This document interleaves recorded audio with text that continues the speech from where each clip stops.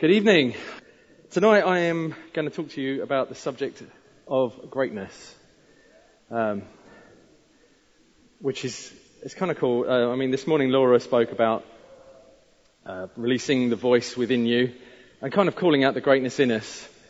And so today is a bit of a Eastgate Music You're Awesome sandwich with a nice 6-1 victory for the filling. I think that's kind of... So let me start with a question. Who here can put your hand up and say, I know I'm called to be great?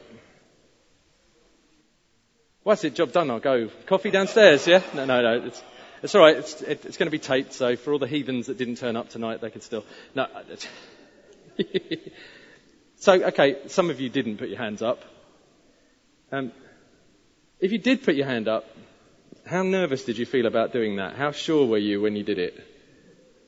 Bit uneasy? Did you feel something in you going, no, I can't? Because that's how I feel sometimes when I'm doing it.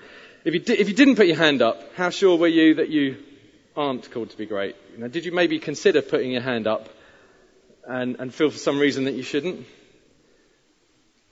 How do you think heaven sees you? So let's have a look. Genesis 12.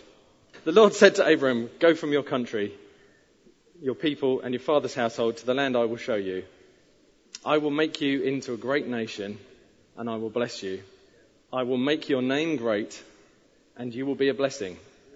I will bless those who bless you and and whoever curses you I will curse. And all peoples on the earth will be blessed through you. Let's just pray. Holy Spirit, just help me get this word out.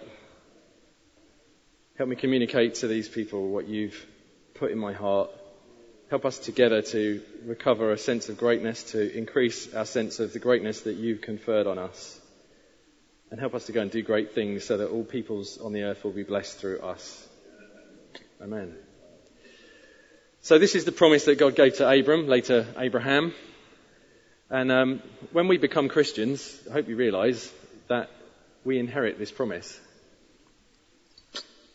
So it says in Galatians 3:29, if you belong to Christ, then you are Abraham's seed and heirs according to the promise. Right? You're an heir of this promise. So this promise is for us. A great name, a great nation, blessing for you, protection from curses, blessing to others, and blessing to the world. If you're a Christian, greatness is your inheritance. It's in your DNA. You are called to greatness. You're great. and I'm not surprised people put their hands up, because at Eastgate we are overtly trying to build a place where people can fulfill that calling. That's our goal. It's a stated thing. The directors would say, we aren't trying to build a big church, we are building big people. Right? We're building big people. That means great people. It doesn't mean we're going to fatten you all up. It means we're building people who know who they are in Christ. One of the things we talk about a lot is discovering our royal identity as sons and daughters of the King. So much so that Dave Webster wrote a book about it. So worth getting if you want to study more on that subject. Or you can read Chris Valentin's book, Supernatural Ways of Royalty. Both great books. And our good friend Andy Merrick from Glasgow, who gave that prophecy that Tim was talking about earlier, said, you can't have a great identity and a tiny destiny. Right? You can't have a great identity and a tiny destiny. Right? If you know your royal identity, you're going to do great things. Yeah? Something we say in our vision statement, transformed lives, transform nations. Right? But still, I sense that some of us get nervous. I think it might be a British thing, actually, but maybe a Scandinavian thing as well. Don't know. Help me out here. But some of us get nervous about admitting that greatness lies within us. And really, my goal is to get us to be more happy to admit it and embrace it and enjoy it. I think the reason that people get nervous about it is due to some confusion maybe about what greatness actually is and what it means to be great. And so tonight I want to try and help bring some definition to that. So what does it mean to be great? When you think of greatness, who do you think of? In fact, just take a minute. Maybe close your eyes. Who do you think of when you think of a great person? If you're thinking of Jesus, think of someone else. But yeah, that's great too. But what is it about them that makes them great? Just think. For me, it's this guy. I'll go for the big ones, right? When I was little, my grandparents had a black and white picture on the wall of their house. Not this picture. It was a picture of a man in a top hat, in a suit, sitting on a horse. And one day I asked who he was, and they said, "That's Mr. Churchill. We won the war because of him." And I was quite little at the time, but that sort of struck a chord in my heart, you know. And I've had a fascination and an admiration for this great man ever since. I've listened to all of his wartime speeches. Joe bought me a CD of them, and they're amazing. I've read some of his writings, the writings of the whole Second World War. He wrote a whole 4-volume thing on it. I haven't read the thick thing. I've read the abridged version. I've watched several films portraying his life. Have any of you seen Darkest Hour? Incredible film. If you haven't seen it and you are interested in Churchill, I recommend it. It's really powerful, really moving, really grabbed me. And Joe and I even spent part of our 10th wedding anniversary walking around the Cabinet War Rooms in Westminster. In fact, I think she wondered if she was ever going to get me out of there. I was like a kid in a sweet shop, you know. It was great, but it was really amazing. And on the 23rd of January 2015, I wrote this post and I put it up on Facebook. I'm going to read it to you.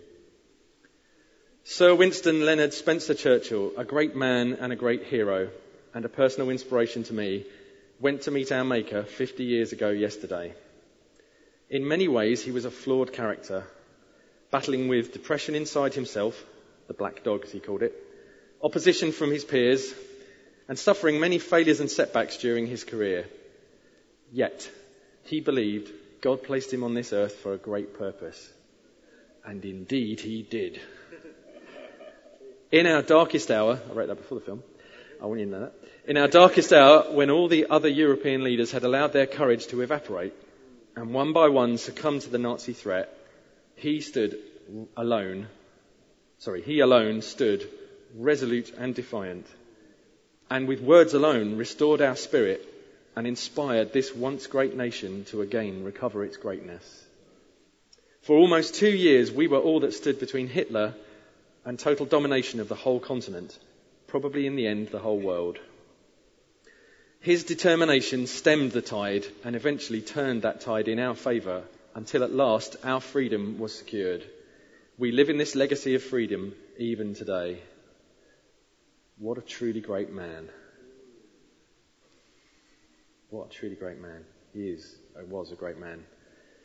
In a 2002, well, it seems the country agrees with me. In a 2002 BBC poll, he was voted the greatest Briton ever by a fair margin. I think Brunel came second, didn't he? I think it's fair to say we would never have won the war without Churchill. And as far as I know, he didn't fire a single shot during that war.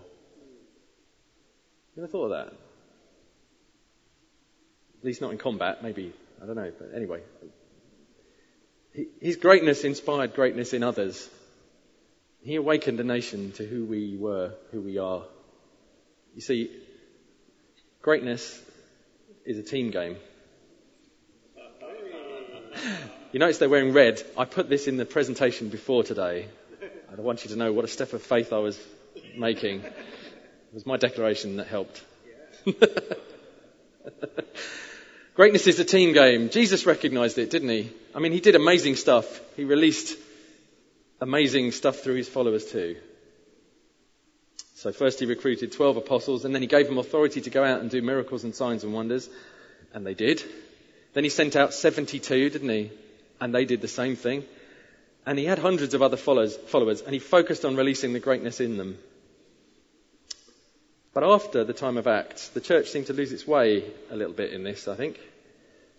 From then on, great moves of God have often centred on the kind of the rise to prominence of one person. You know, Martin Luther, Augustine, Whitefield, Wesley, Amy Semple McPherson, William Brannan, Charles Finney, Catherine Kuhlman, many others. There's just a few examples. But often, it's sort of centred around them, didn't it? Rather than releasing it out to the masses. And I don't believe great moves of God were ever meant to be about the man of power for the hour, or the woman. I think we were all meant to lay hold of something. And that is what's so pleasing about this current move of God, isn't it? Don't you think? It's not all about Bill Johnson or Sean Boltz or Randy Clark or Heidi Baker or Pete Carter or, the great as they are. No. Most of the healings that happen here in Eastgate happen at the hands of people whose name the world will probably never know. All of us, isn't it? Great things are happening here, and they're happening at the hands of people that the world will never have heard of. I think this was always God's intention. Jesus said this: "Very truly I tell you," you will know this passage, I'm sure. Very truly I tell you, whoever believes in me will do the works I have been doing, and they will do even greater things than these, because I am going to the Father. And they will do even greater things than these, because I am going to the Father. And I will do whatever you ask in my name, so that the Father may be glorified in the Son. You may ask me for anything in my name, and I will do it." Right? Now, people argue about the meaning of the word greater in this verse, I think. Is it greater in volume, or is it greater in magnitude? Actually, I think that's a non-question. I don't think it matters. I'll explain why in a minute. The point here is that greatness was in the atmosphere around Jesus. Yeah?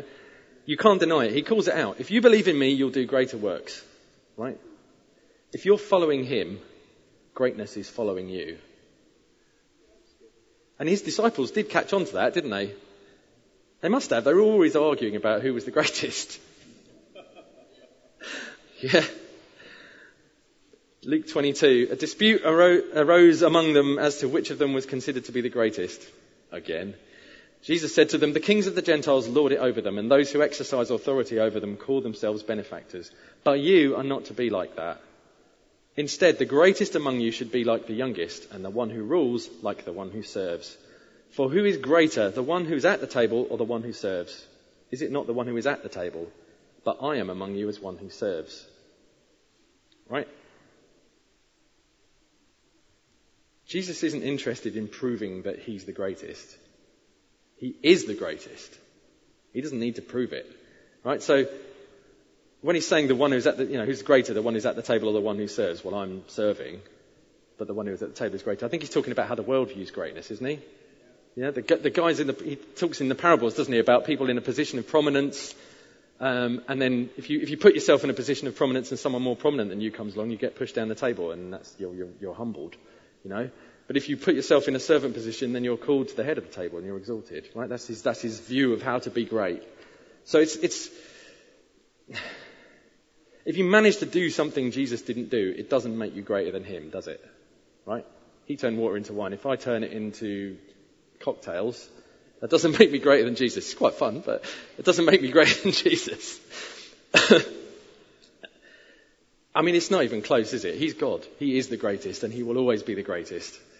But he wants to share his greatness with us. God is the source of our greatness. This kind of ties in with what you guys were talking about. And he never actually slaps them down for wanting to be great either, does he? Or for wanting to be the greatest. He doesn't say, no, don't be the greatest. He says, okay, if you want to be the greatest, here's how to be the greatest. Serve others. And he modelled it as well, didn't he? Tim mentioned that verse in Philippians when he was talking earlier. He modelled it, taking the nature of a servant. Yeah, he humbled himself, made himself nothing. So I think it all comes back to the promise to Abraham. There are two promises in that promise, and each of those promises has two halves. I will bless you, part one, and make you a blessing to others, right? I will make you into a great nation, and all other nations will be blessed through you, right? I think that's where the confusion, the nervousness about acknowledging our call to greatness comes from, the misunderstanding of that. You see, there's two overbalances that cause us to be nervous about greatness. So when great becomes greatest, like the superlative, then our instinct for greatness is turned into arrogance and selfish ambition. We want to exalt ourselves, be the best. This guy, if you don't know, you're probably all old enough, mostly. This guy's Muhammad Ali, if you don't know. I grew up in the 70s. I was a child in the 70s. This guy was the heavyweight champion of the world. And his kind of catchphrase was, "I'm the greatest there will ever be," wasn't it? It was that was his thing. He said, to me, he always came across as quite arrogant. He was also a really awesome heavyweight boxer, by the way. He said, "I am the greatest." I said that even before I knew I was. And he said, "I'm so mean, I make medicine sick." Yeah, I'm sure he was a great man too. But when arrogance comes in, it's kind of ugly. When the focus comes off being a blessing to other people or a blessing to the nations, it kind of spoils it. If a body of water has no outlet, it becomes stagnant and stinky. That's kind of what I'm saying. So the promise to you is also a promise to bless others, right? That's my point. Selfish ambition is the desire, the need to be great in the eyes of others. And it's to fulfill a need in you. It comes from the orphan spirit, a need for significance because you feel insignificant, right? I read this in the week. When you try to fight for something that you receive from inheritance, you get exhausted. Sometimes you only receive when you sit down, be quiet, and learn how to be a son or a daughter. That's Bill Johnson. When you try to fight for something that you receive from inheritance, you get exhausted. Sometimes you only receive when you sit down, be quiet, and learn how to be a son or a daughter. There are parts of the faith where we get breakthrough simply by understanding our identity. There are times when Father God is simply wanting you to learn to receive as a child of God. And I believe our sense of true greatness comes from our identity and significance as sons and daughters in the eyes of our daddy. And if you struggle with that, get in the presence of God, meditate on that Genesis 12 promise to Abraham that you've inherited, and work it out with him. So the second overbalance is really a reaction to the first one. Selfish ambition can be ugly, and not wanting to be associated with that can cause us to miss our call to greatness by avoiding anything to do with the subject. And actually, this is also caused by a fear of what other people will think, right? Which is the root of false humility. I couldn't possibly, no. And if you struggle with that, the answer is get in the presence of God, meditate on that promise to Abraham in Genesis 12 that you've inherited, and work it out with him. So correcting an overbalance often involves overbalancing the other way, doesn't it? Like, my kids are really creative, especially Charlotte. She gets a pen out and she's drawing all around the house all the time. And I'm terrified she's going to write on the wall. And she has, I think Henry wrote on his wall once as well. There's two ways I could react to that. The overbalance would be, I'm taking all the pens away. That's it. No more drawing. And in doing that, I would be destroying a creative gift. I would be stifling and stopping something amazing. Because Charlotte's drawings are fantastic. She drew like a great big poster today with the England badge and the 3 lions on it, and was holding it up, going around the room as we were knocking all those goals in. It was great. I wouldn't want to deny the world that creative gift, So the thing is not to stop it completely. It's do it right, isn't it? Right? Charlotte, pens are for writing on paper. Come and sit at the table. Here's a pen. Do your thing. Be awesome. But do it right. Do it in the right context. Do it the right way. Don't overbalance. And just to slightly correct my dishonour of Muhammad Ali, I'll chuck in a few good quotes. He who is not courageous enough to take risks will accomplish nothing in life. Muhammad Ali said that. He who is not courageous enough to take risks will accomplish nothing in life. So he gets it. Service to others is the rent you pay for your room here on earth. So he did know about serving others as well. Just, I kind of feel guilty. I want to redeem the guy a bit, I shook the world. Me! He said that. And this one I love. If they can make penicillin out of mouldy bread, they can sure make something out of you. I love that. So, we are called to greatness, but it's a team game and it's greatness for a reason. To be a blessing and to bless the nations.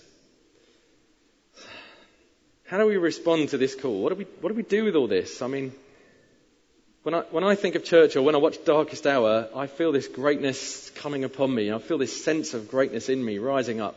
What do I do with all this inspiration? I mean, should I model myself a bit on Winston Churchill? You know, maybe gain some weight, become a bit grumpier and more difficult to deal with, you know, drink more whiskey. Suits me. If you know me well, you know I like a single malt, so yeah, that would be good. You know, smoke some big long cigars. Maybe adopt some kind of signature hand gesture when I'm leading worship or preaching. You know, Jesus is the victory. Indeed, I could alter completely the way I enunciate and communicate. It doesn't really suit me, does it? It's not bad. No, okay, I don't know. And we're holding up numbers of my impression of Churchill there. What does Churchill inspire in me? What should Churchill inspire in me? I should stand up for what I believe in the midst of overwhelming opposition, you know. The voices of the naysayers should just bounce off me.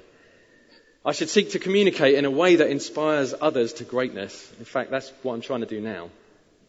You can tell me later whether it's working. I should recognise that you don't have to be perfect to be great. That is really good news, isn't it? I mean, Churchill battled with depression.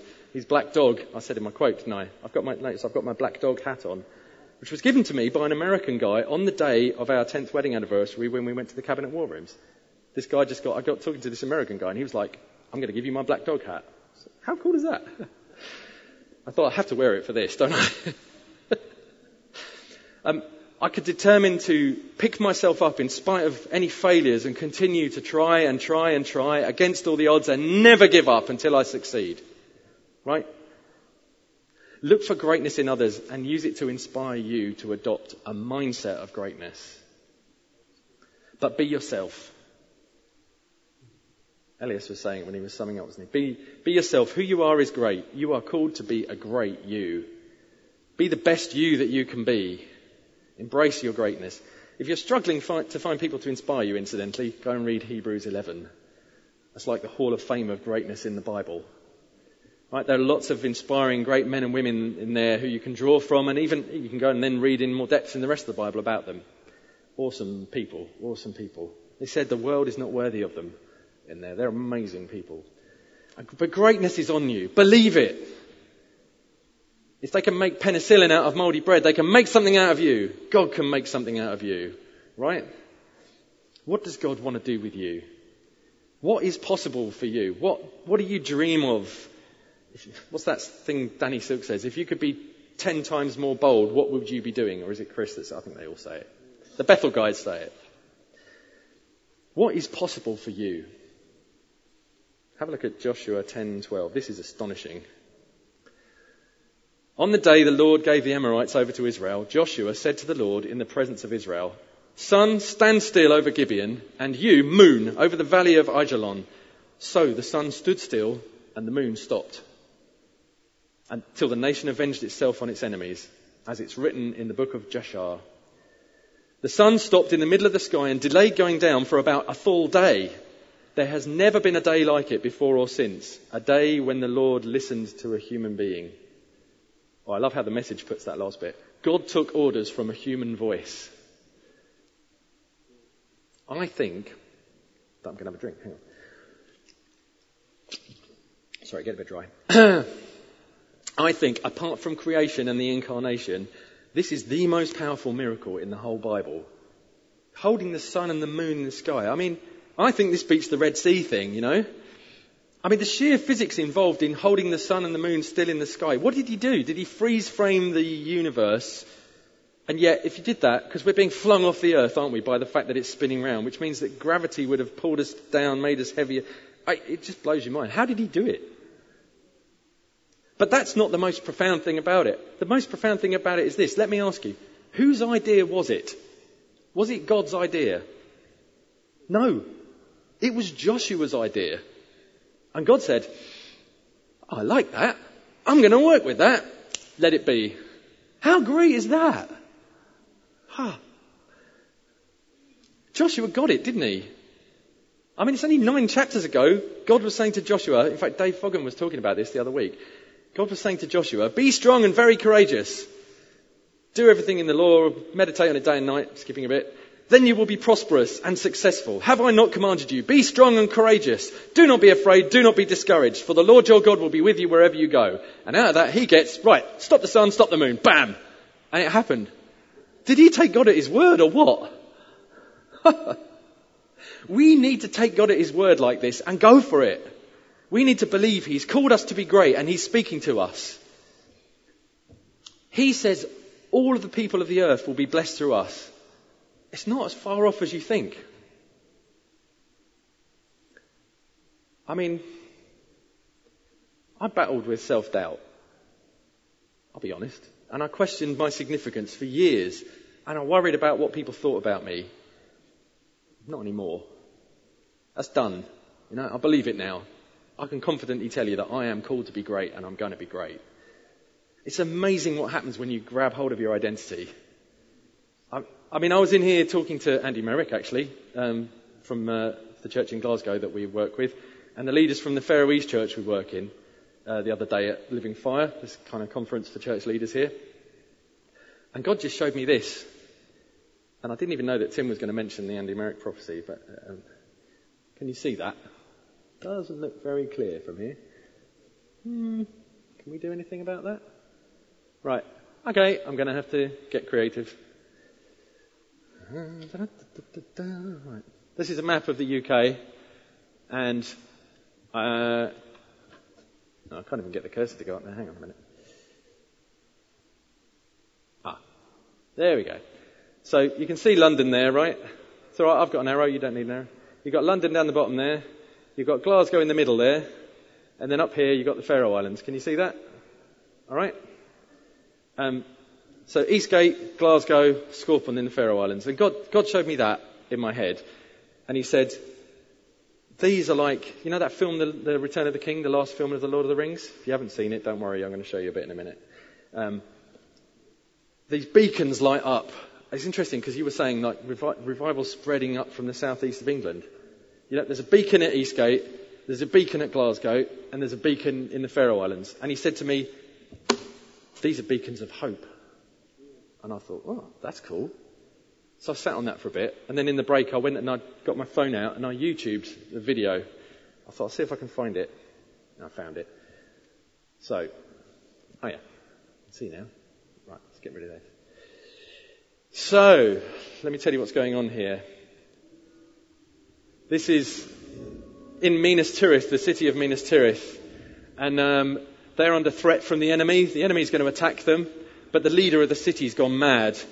And he's not going to call for help. So this little hobbit guy just goes up and lights this beacon. And this beacon is the beacon they use to call for help. And then this guy Gandalf, he's the wizard. He sees what's happened and probably had a little bit of a hand in it. And when this beacon's lit up, can you turn it up a little bit? Okay. When this beacon's lit up, the next beacon is lit up.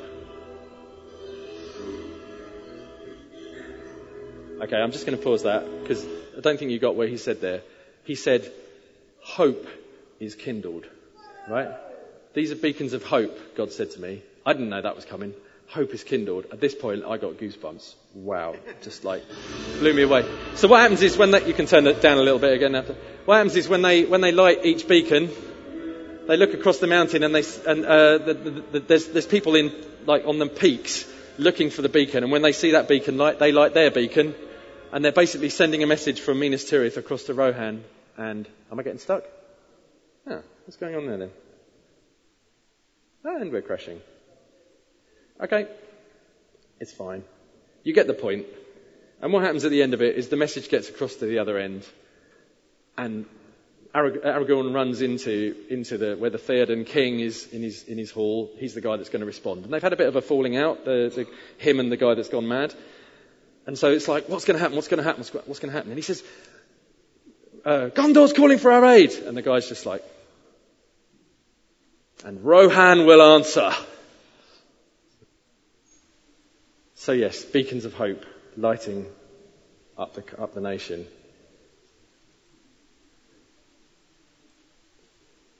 God then said to me, what's the name of the church in Glasgow that Andy Merrick runs? Anyone know? Who shouted? Hope Church, right? Hope Church Glasgow. And then he said, the Faroe Islands Church has just changed its name, hasn't it? About a year ago, they changed their name. They used to be called Bethany. They changed their name to Hillsville, House of Hope. Wow. Right. Then God said, you know this church you're part of? You put two churches together, didn't you? One of them was called North Kent Community Church. The other one was called Living Hope. Beacons of Hope. Whoa. So I shared this with these guys. It's fantastic. Oh, God turned up. Bam, all this stuff started happening. You know, we're changing nations, and it's not difficult. You've just got to believe it. You've just got to believe you're called to be great. You know, it's just by being you. You don't have to try and be someone you're not. Just be the great you. God is calling you to be great. I will make your name great, and you will be a blessing, and all peoples on earth will be blessed through you. We took Gary Taylor with us to the Faroes. Oh, I'm running out of time. I might need to skip this bit. Oh, I don't want to. Okay, I'll jump straight to his testimony from Friday. Just come out of a builder's merchants as I was leaving, the guy behind the counter. The guy behind the counter stated, "Wow, that'll be my thought for the morning, if not the day." He had a swollen ankle. I explained that Jesus is in the business of healing people and wanting them to encounter him and his presence. He was open to prayer, open to a miracle if it would only get better. Simple declaration, and he experienced heat through his ankle. Beforehand, it was cool from the draft. Thank you, Jesus, for that Friday feeling. Go for it today. You've just got to step out and follow what Jesus does best. Just go for it. But I'll make you into a great nation. What does a great nation look like? What makes a great nation? The other week, I went up to London with some Faroese cousins. And I apologise, I'm going over time, but I had technical issues. That's my mitigation. And we went to Buckingham Palace, and I was standing at the front of the palace in the middle of the Queen Victoria Memorial, taking it all in, and I saw these. They're called the Dominion Gates. Anyone seen them? They're pretty awesome, actually. This one's called the Canada Gate. There's also the Australia Gate and the South and West Africa Gates. And in the stone pillars at the sides are the names of the territories that were part of the British Empire. So lots of Malay states and all kinds of others. It's really kind of grabbed hold of me, and I was really drawn by the might of the Victorian British Empire. And then God just whispered to me, "You've forgotten.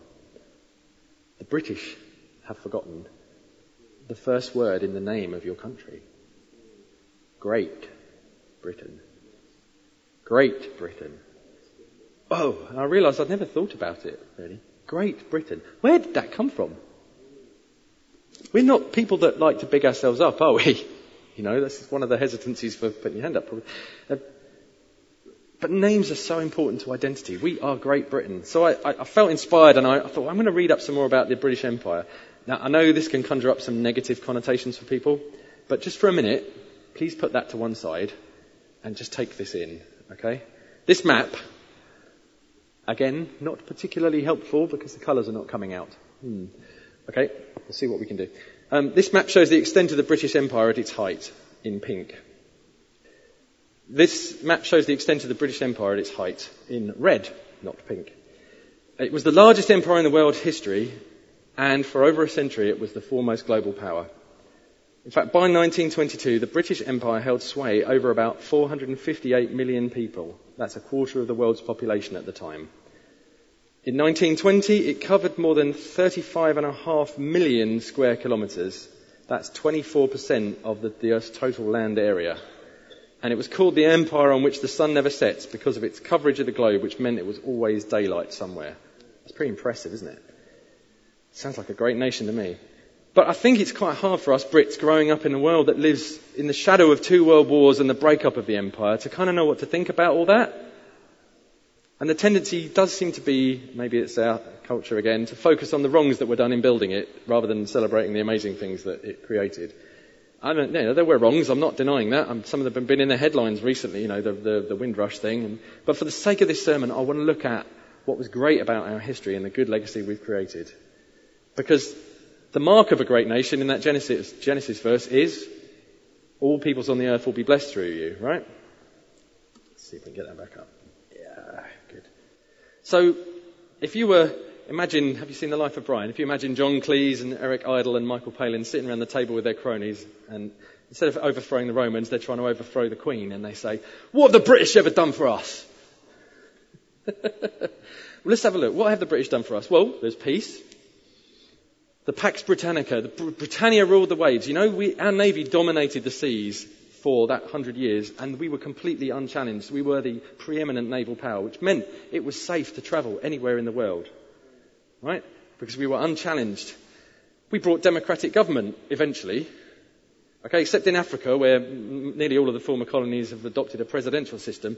The English parliamentary system has served as the template for the governments of many of our former colonies, right? And with that has come the rule of law, because English common law has been the basis of their legal systems, which has given a vast number of people far more human rights than they had beforehand.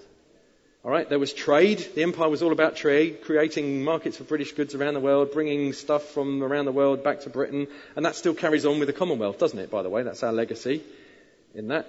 Infrastructure. We established and maintained the world's shipping routes, I said. There are also roads and railways. The world's biggest railway system in India was down to us. Our plumbing was famous. Okay, so on the Mediterranean islands that we ran, Cyprus, Malta, Rhodes, Corfu, Menorca, it's actually safe to drink the tap water, which it isn't in a lot of the other ones, right, because of our infrastructure. Education, the English language, the world's language, upon which so much of man's development has been built. You know, English is the language of trade, the language of science, the language of entertainment. About 1.5 billion people speak English. 460 million speak it as a first language. Technology. The Industrial Revolution happened in Britain. We developed and created much of the technology that makes the world work now, makes the modern world possible, and we exported it around the world. Printing presses, steelworks, steam engines, computers, television, sport, football. Football's coming home. Sorry, get football in as much as you can today. We can't often get that excited about it, can we? So, golf, cricket, rugby, netball, tennis, hockey, all British sports that have been exported out around the world and are popular around the world. The imperial measurement system. Some of those more antiquated countries are still using it, like the Americans maybe. And none here, I think. So. And this one's going to be contentious, but the abolition of slavery. I know that the saying is that the empire was built on the back of slaves. But actually, I think in those times, slavery was normal everywhere. And in fact, it was normal in the Bible, wasn't it? It doesn't talk about slaves, you're now free. It says slaves, obey your masters. Right? There's just an assumption that slavery was normal.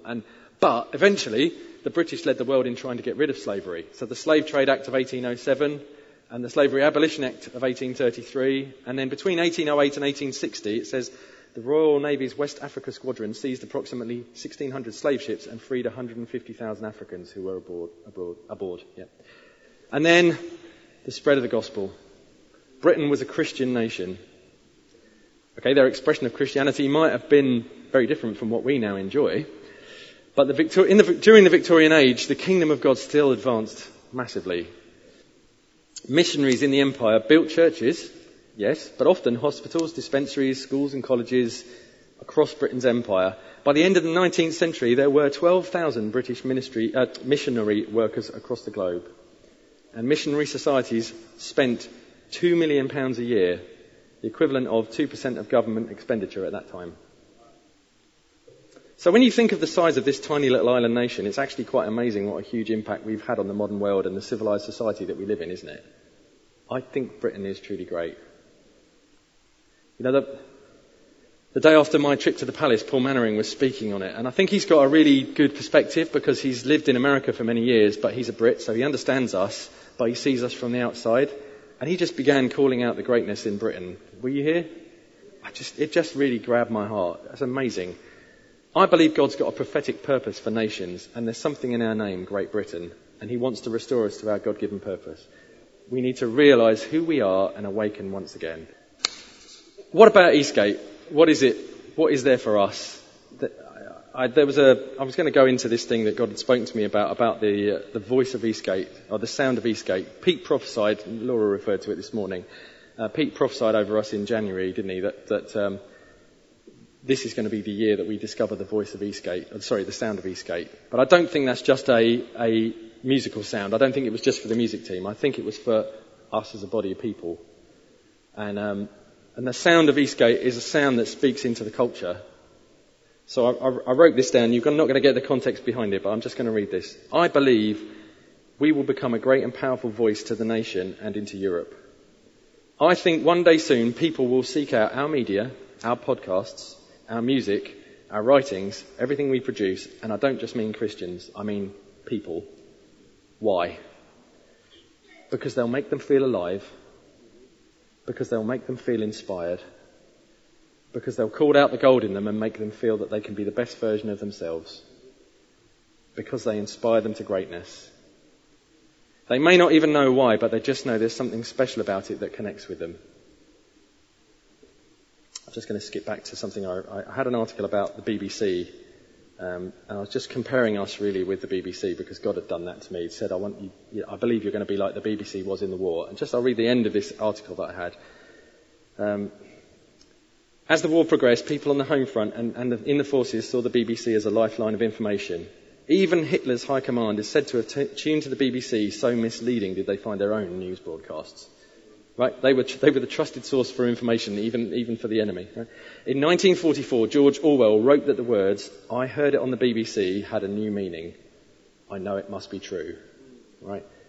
I think that's how we're going to be. People are going to come and say, if they heard it from Eastgate, then they know it must be true.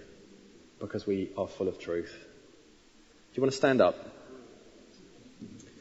Let me ask you again, who feels called to be great? Let's see if any more. I didn't count how many hands.